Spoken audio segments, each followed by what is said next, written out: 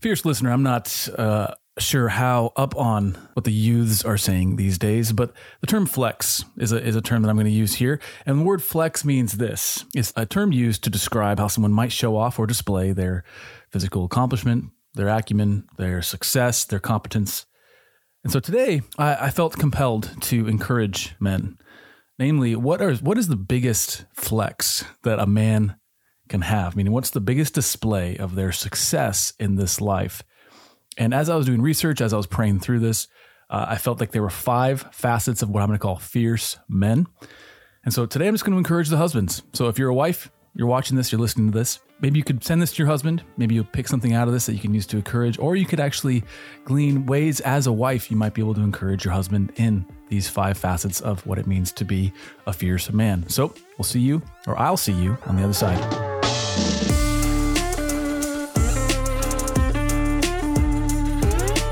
So it's a bit awkward, I got to say. This is the first time. Now, if you're watching this, you would have noticed this immediately. But I'm here without Selena. And I feel as if a great part of me is missing. And it's true. It is. She is missing. Rest assured, everything in the Frederick household is okay, with the exception of having a baby who is throwing up today. And actually, last week, we went to record. And you guys, this is a marriage podcast, so I got to be honest. We didn't record because we had a significant argument and we just could not bring ourselves to record. And then we went camping, so we didn't have time to make up for it. We made up with one another, but we didn't have time to record an episode and get it out. And I didn't even have time to communicate that to anyone. So if you were wondering, we had one listener write in and she was asking, are you guys okay? Because we rarely miss an episode. But here we are. So Selena's missing 2 episodes, so you have to take that up with her. If you don't know who I am, I'm Ryan Frederick. My lovely wife, Selena, normally sits to my right. She's not here, unfortunately, but I'm hoping to be encouraging to you. Her and I do this thing called Fierce Marriage. We release Fierce Marriage episodes on Tuesdays. We do Fierce Parenting, Lord willing, every Thursday. And we spend our lives writing books, creating resources, encouraging couples in all that it means to be married in light of the gospel. So thank you for giving me your time today. Again, like I said, this is going to be just an encouraging episode, hopefully, and convicting episode for the men among us. Again, we have a lot of wives who listen, obviously. So hopefully you'll get something out of this. And as you listen, maybe you'll hear a little bit of how you can be encouraging your husband in one of these or one or more of these ways that I'm going to describe. And my prayer is that if the men listen, that they would feel not just convicted. I feel like conviction is good, but only so far as it changes us, only so far as it changes our hearts. And so I'm going to share some experience there, some of my experiences to hopefully help you. And obviously we're going to get into God's word. Let's dive into this. So what do men want? Okay. And a lot of people have spilled a lot of ink trying to figure this out. What actually are men pursuing? And I would distill it down to this one thing, and that men want to feel potent. They want to feel powerful. And what I mean by that is they want to be able to enact change, to do work, and to see fruit of their labor. Okay, so there's nothing that makes a man feel more impotent when he's trying to do something and failing and trying and failing and trying and failing. But I think feeling powerful, feeling potent is something that's wired into us. That's why we're called to be fruitful, to multiply, to actively fill the earth, to subdue it, to win, to exert power, God-given potential, right? That's where the word potent is in there, potential, to exert God-given potential for the glory of God and for the good of our kin, for the good of mankind, for the good of our family, for the flourishing of mankind, because that's what God set our hands to do. And so to that end, I think it's very important to live effectively now. We must have a strong vision and a view for what our last day will be like. And that's not something that can easily be conjured. So what I want you to do, if you're listening to this, you're watching it, if you're driving, don't do this. And if you can, close your eyes. Or maybe you can imagine this without closing your eyes. But I want you to seriously try doing this. Okay, close your eyes and imagine, men, you're in a hospital bed. The paint on the walls is a grayish green, and the sun is shining through the blinds. It's washing against the walls. It's a late morning on a sunny day, and the room feels warm and still. You listen. and you hear the steady beep of the medical equipment to your side. The smell of the room is sterile, and your vision is blurred as you've just awoken from being asleep. As your eyes clear, you feel weak, but you're strengthened by the feel of a hand grabbing for yours. It's your bride. You look up at her, she in her gray glory, having aged beside you and having weathered this life by your side. She smiles through her tears as you blink long and you blink slow. As your eyes open again, you see your first child beside her. Then your next, until the bed is surrounded with your children, their spouses, and Lord willing, your grandchildren. As your mind clears, you recall this is your deathbed, and you feel now more than ever, and you are sure of it in your weakened bones that this is your last day. So hopefully that created a picture in your mind. You can open your eyes if you haven't already. But this is a heavy, albeit healthy thing, I think, for every man, every woman to consider at least once in a while. Some of you know my story. I was actually diagnosed with an infection of my heart lining at the age of 22.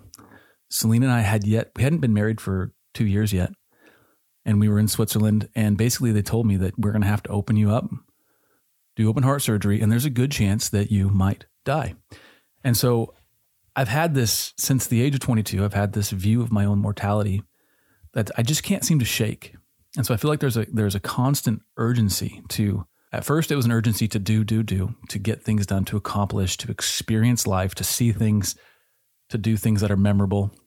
And that evolved into a conviction to take action based on what I know to be true, to take risks. That's the reason why I quit. I had a really secure job. I quit the job, started a business. We lived hand to mouth for 5 years. That's the reason we started this ministry. There's this urgency behind what we do. So I think it's healthy for us to look at this, to picture in our mind our deathbed. What is it going to be like on that last day? And envision it and envision how it's going to feel and then try to act accordingly. So I want to ask you this. Who is around your bed on that last day? Who isn't there? Okay. I guarantee you this. Your banker is not going to be there. Your stockbroker is not going to be there. Your boss, your clients, your customers, your accountant, your social media followers will not be there. They will all be absent. But who is decidedly there? It's going to be your loved ones. And who will be where you're going? Christ. He will stand as judge over the quick and the dead. And in this case, that would be you. So your family will be surrounding your bed, and then where you're headed, you are going to see Christ in your death. And so what are you going to be thinking in the moments leading up to and after your death? What are you going to be thinking? Now, again, this is going to be encouraging, so don't worry. But the biggest flex, I'm going to use that word again, the biggest flex I can imagine for any man is this, because at the end of every man's life, none of them, at least not the ones that we look up to, will brag about what they've done. None of them will brag about their accomplishments. Instead, they will either celebrate or they will lament the relationships they built as they reflect on the life they lived that either facilitated the growth of those relationships or fueled their neglect. So from this thought, I had the idea of the 5 facets of a fierce man. What does it mean to be a fierce man? And so here they are. I'm going to give them to you in summary. Then we're going to read scripture. Then we're going to go into detail and hopefully give you some really tangible ways to work out each one of these facets. So here they are. Number 1, an unshakable conviction, character, and sense of mission, all rooted in the eternal word of God. Okay? Conviction. Number 2, a fierce man has a wife who is loyal to him, who loves him, who adores him. She submits willingly to his leadership and regularly, might ruffle some feathers, makes love to him gladly and with enjoyment. Again, we're talking about what's the greatest flex of a man at the end of his life. Number 3, children who run to him when he gets home, and they wrap their arms around his neck, or if they're grown, these children will call him and ask him for advice regularly, and they'll ask him for help often. Number 4, a fierce man will have a brotherhood of capable, like-minded men who are loyal and ready to fight shoulder to shoulder with clear eyes for what is right, good, beautiful, and true. That's 4. And number 5, finally, is discipline on display. What I mean by this is that a fierce man will have visible evidence that they have command over their flesh. Right? This is what we're called to in the Christian life, is your mind, your body, your skill, your appetites, your desires are all subdued and all subjected to obedience to Christ and diligent stewardship. So all of this sounds great. If you're a man listening to this, you probably want all those things. I hope you want all those things. But the question is, how do we get there? And this is the subject that I want to talk about next. So how do we get there? We have to have a firm object of our hope. And what I mean by that is we need to know clearly what our hope is. So let me ask you this. What is Christian hope? What is Christian hope? We believe, we trust, we follow Christ, but why? Why? Is that we might be saved. But saved from what? Saved in what? So in other words, we are saved from death, in our death, through Christ. That is the object of our hope. The Christian life is one lived with a clear vision of Christian death. And what I mean by that is our hope is not in this life. Yes, of course, and I wouldn't say otherwise, but we get to enjoy this life. By God's grace, we have mountaintop experiences that you can eat an incredible meal. You can wrestle on the floor with your kids. You can enjoy the moments of life that God gives you that bring laughter, that bring pleasure, that bring enjoyment, but none of them in themselves will bring us abiding, deep, eternal hope. But instead, for the Christian, our hope is in death.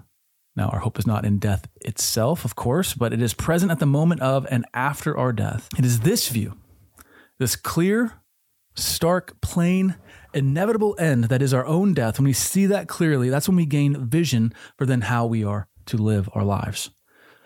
That's the whole premise of this. Each one of these facets stems from having a clear vision of our hope in death so that we can then live our hope in life. But don't take my word for it. Let's see what Paul has to say. So in his letter to the Corinthian church, he wrote this. This is 1 Corinthians chapter 15, starting in about verse 53, I believe. So I tell you this, brothers, flesh and blood cannot inherit the kingdom of God, nor does the perishable inherit the imperishable. But behold, I tell you a mystery. We shall not all sleep, but we shall all be changed in a moment, in the twinkling of an eye, at the last trumpet. For the trumpet will sound, and the dead will be raised imperishable, and we shall be changed. For this perishable body must put on the imperishable, and this mortal body must put on immortality. When the perishable puts on the imperishable, and the mortal puts on immortality, then shall come to pass the saying that is written, Death is swallowed up in victory. O death, where is your victory? O death, where is your sting? The sting of death is sin, and the power of sin is the law. But thanks be to God who gives us victory through our Lord Jesus Christ. Therefore, my beloved brothers, be steadfast, immovable, always abounding in the work of the Lord, knowing that in the Lord your labor is not in vain. Let me go down a few verses to 1 Corinthians 16, verse 13. It says this, Be watchful, stand firm in the faith, act like men, be strong, and let all that you do be done in love. Okay, the context of Corinth was, it's a very, very worldly place. There was sex, idolatry, sexual idolatry, rampant corruption, and everything that goes along with all that stuff, violence, you name it, drunkenness, debauchery of all sorts. This is Corinth. So his entire letter to the Corinthians, he's encouraging them. He's giving them, answering their questions for how to live out the Christian life in the worldly context that God has placed them in. His entire letter culminates with a reminder of this single reality, that our victor, Christ, shall return, and therefore, this is how we should then live. Paul has given us a number of imperatives, and he's given us some participles which actually support the imperatives. He says this, be steadfast, that's number one, be immovable, number two, and then the participle, always abounding in the work of the Lord. Now, what does that mean? It's describing the verbal action of being immovable. So how are we immovable? By abounding in the work of the Lord. How are we steadfast? By knowing that our labor is not in vain. So those two things are how we stay immovable. They describe how we stay steadfast. And he goes on and says, be watchful, stand firm in the faith, act like men, be strong, let all that you do be done in love. So to summarize these passages, we have a clear view of our hope in death, that Christ will do all that he promised, saving those who have believed in creating the new heaven and the new earth. That is our hope.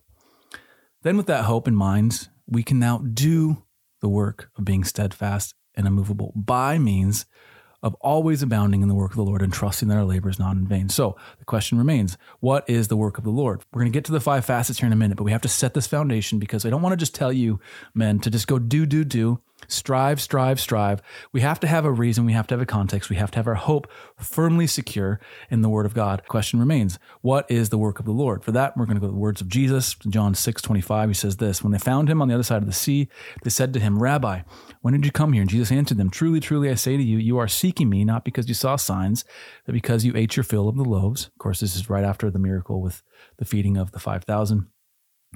Do not work for the food that perishes, but for the food that endures to eternal life, which the Son of Man will give to you. So we are working for something. The question is, what are we working for? And what are we working in light of? We're not working for the food that perishes, but the food that endures to eternal life. Of course, he's using symbolism here. It says, which the Son of Man will give to you. Again, the object of our hope, Jesus Christ. Jesus continues, for on him God the Father has set his seal. Then they said to him, what must we do? We're asking this question too. What must we do to be doing the works of God? And Jesus answered them, this is the work of God, that you believe in him who he has sent. So our conclusion is this, the work of believing is not in vain. But what do we mean by the work of believing? Is it just the thoughts that we think that count as believing? When I hear that, that tends to be how my mind goes. I think, well, the work of believing, I just need to believe harder. But it's not just the thoughts that we think that count as believing. But this is the entire point of this podcast episode, is that the things you believe in your mind, in your heart, necessarily, men, are worked out through the things you do. And therefore, they're worked out into the person that you become. But someone might say that's legalism, and that's the popular response. I say, don't just do. But I'm saying, even if you don't feel like doing something, if you feel like the belief is not there, the doing itself is an action of belief. Because if you actually believe something, you do the actions that coincide with that belief, even and especially when you do not feel like you believe. That's the very nature of it. It's one of the markers of a mature mind, to be able to know and to plan for future outcomes, even when the fruit is unseen. In other words, we act in faith because we have the faith. We don't have the faith without action. The faith dictates how we act. Farmers do this when they sow seeds. You do this when you go to work. You expect that you're going to get paid. You do this when you wake up early to go to the gym or to study for that test or to plan for your week. The proof of belief is in the behavior. Proof of our belief is in the behavior. So what I want to do is decouple our actions from our emotions, because our actions should be coupled more closely with our beliefs, regardless of what's happening. It's like on a foundational level, we do the things that we know to be right and good and true because we believe them to be right and good and true. And then somewhere above that, floating above the foundation, is how I feel about those beliefs. In other words, we act with conviction. So go back to these 5 facets of a fierce man. Number 1, a fierce man has an unshakable conviction, an unshakable character, and a sense of his mission, all rooted in the eternal word of God. I can tell you firsthand that when I've engaged in a task, so I recently just built a fence out in front of our house. It's taken me weeks. I've been kind of chipping away at it. It's been a lot of work. I'm amazed at, 1, how many neighbors you meet when you're building a fence on a summer evening. You're going to meet a lot of neighbors that way. But number 2, how many people want to participate? Why? Because people are compelled by a clear sense of mission. They can see what you're building. It's tangible. They want to participate in it. A fierce man has unshakable conviction and a sense of mission. And this can only be had by beholding God. You can't expect to have mission if you've never beheld God. You've not known him. You could know about him, but do you know him? Do you know his word? Are you resigning yourself then as a result of seeing him, as a result of reading his word? Are you then resigning yourself to the lordship of Christ and saying, Lord, do with me what you will. I'm yours. That's number 1, unshakable conviction. Number 2, Fierce Marriage Podcast. So here we go. A fierce man has a wife who is loyal to him, who loves him, who adores him.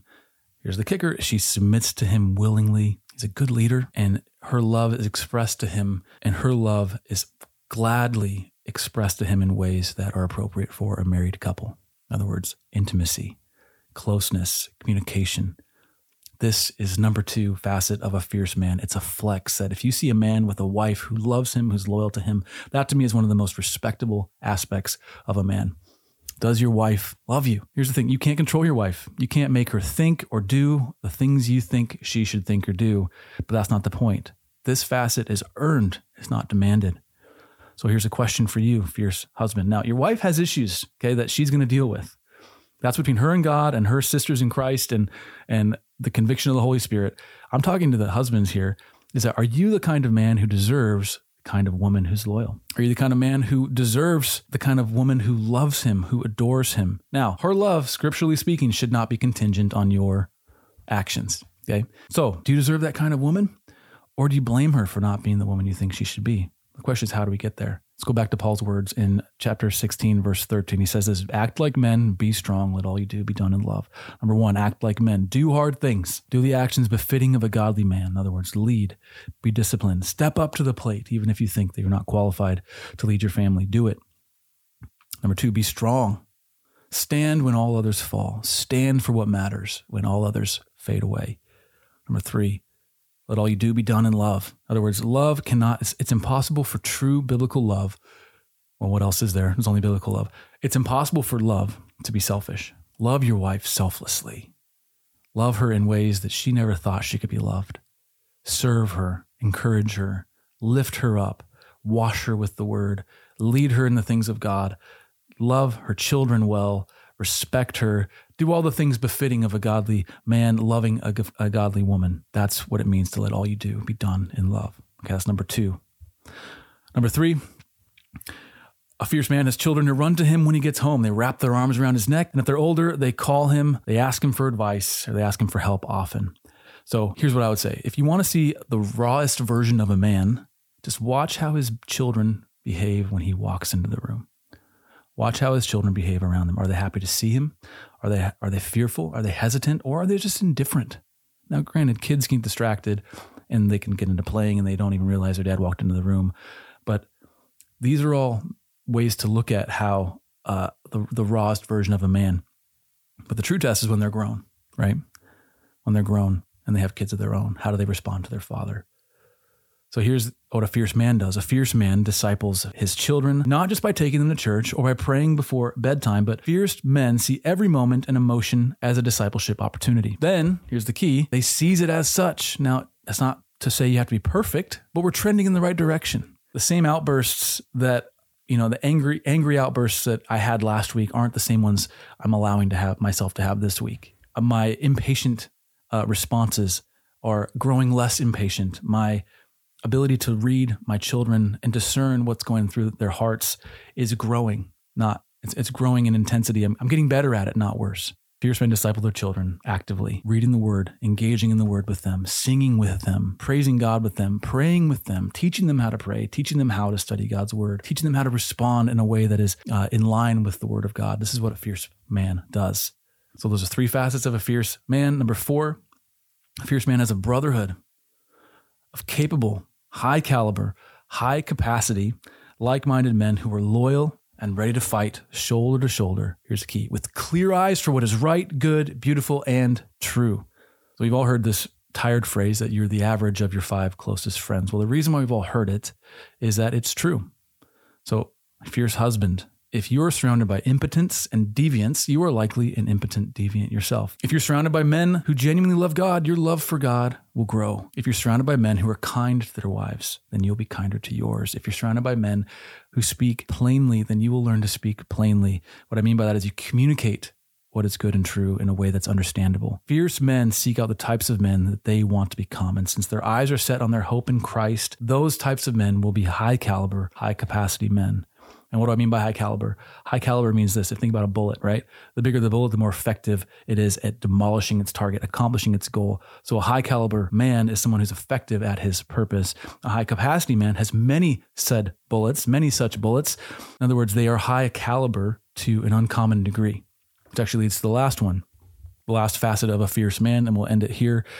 They have discipline on display. So the visible evidence that you have command over your flesh. This is challenging for a lot of men. Your mind, your body, your skill, your appetites, your desires, they're all subdued and subjected to obedience to Christ and diligent stewardship. What did Paul say again? He said this: act like men, be strong, let all that you do be done in love. Each one of those imperatives has to do with a man fighting his flesh. It's easier not to act like a man.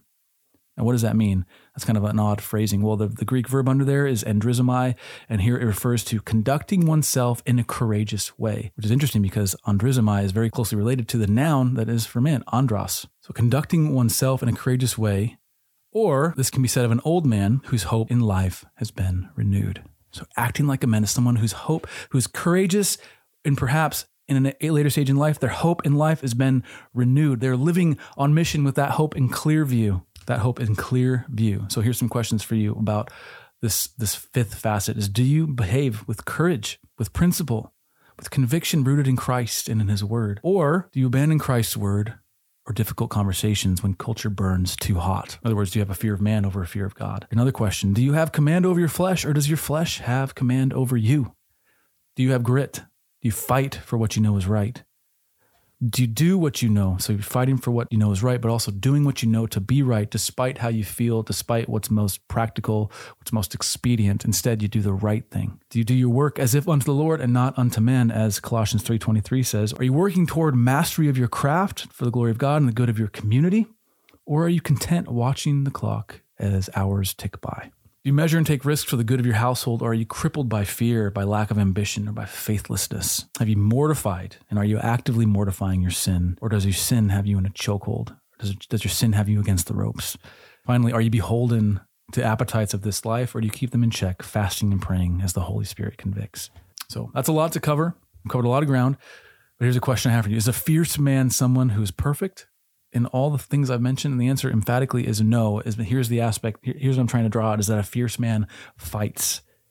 He may not have mastery over every aspect of his discipline, but he is fighting every day with mastery in view. Why? Because he has his hope. He knows that his work will not be in vain. He knows that in Christ his work will not be in vain.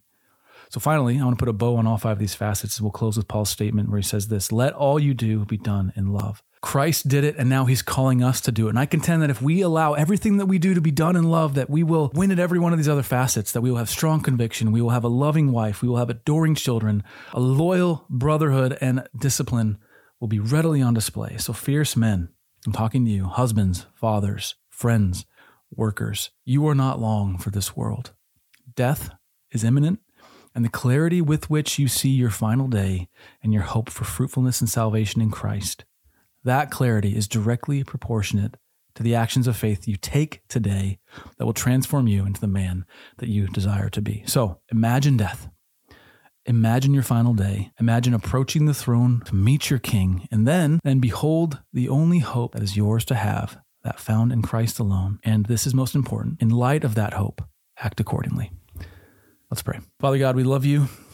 I pray for the men listening to this, the wives that are listening to this. I pray that somehow they would take part of this and encourage their husband. I pray that you would use this to strengthen men, to strengthen them to become fierce men who fight according to the faith they have in you, who fight for their wives, who fight for their children, who fight to work unto your glory, to fight for their brotherhood, all because they have beheld you, our worthy, good, righteous God. We love you. In Jesus' name, amen. All right, well, this has been a unique episode. It's the first time ever I've done this without my lovely wife, and I will say I missed her. So I look forward to recording our next episode where she will, Lord willing, be here. But until then, oh man, so I have to say the whole thing. This episode of Fierce Marriage, this unique episode of Fierce Marriage is in the can, and I will see you again in about 7 days. So until next time, stay fierce.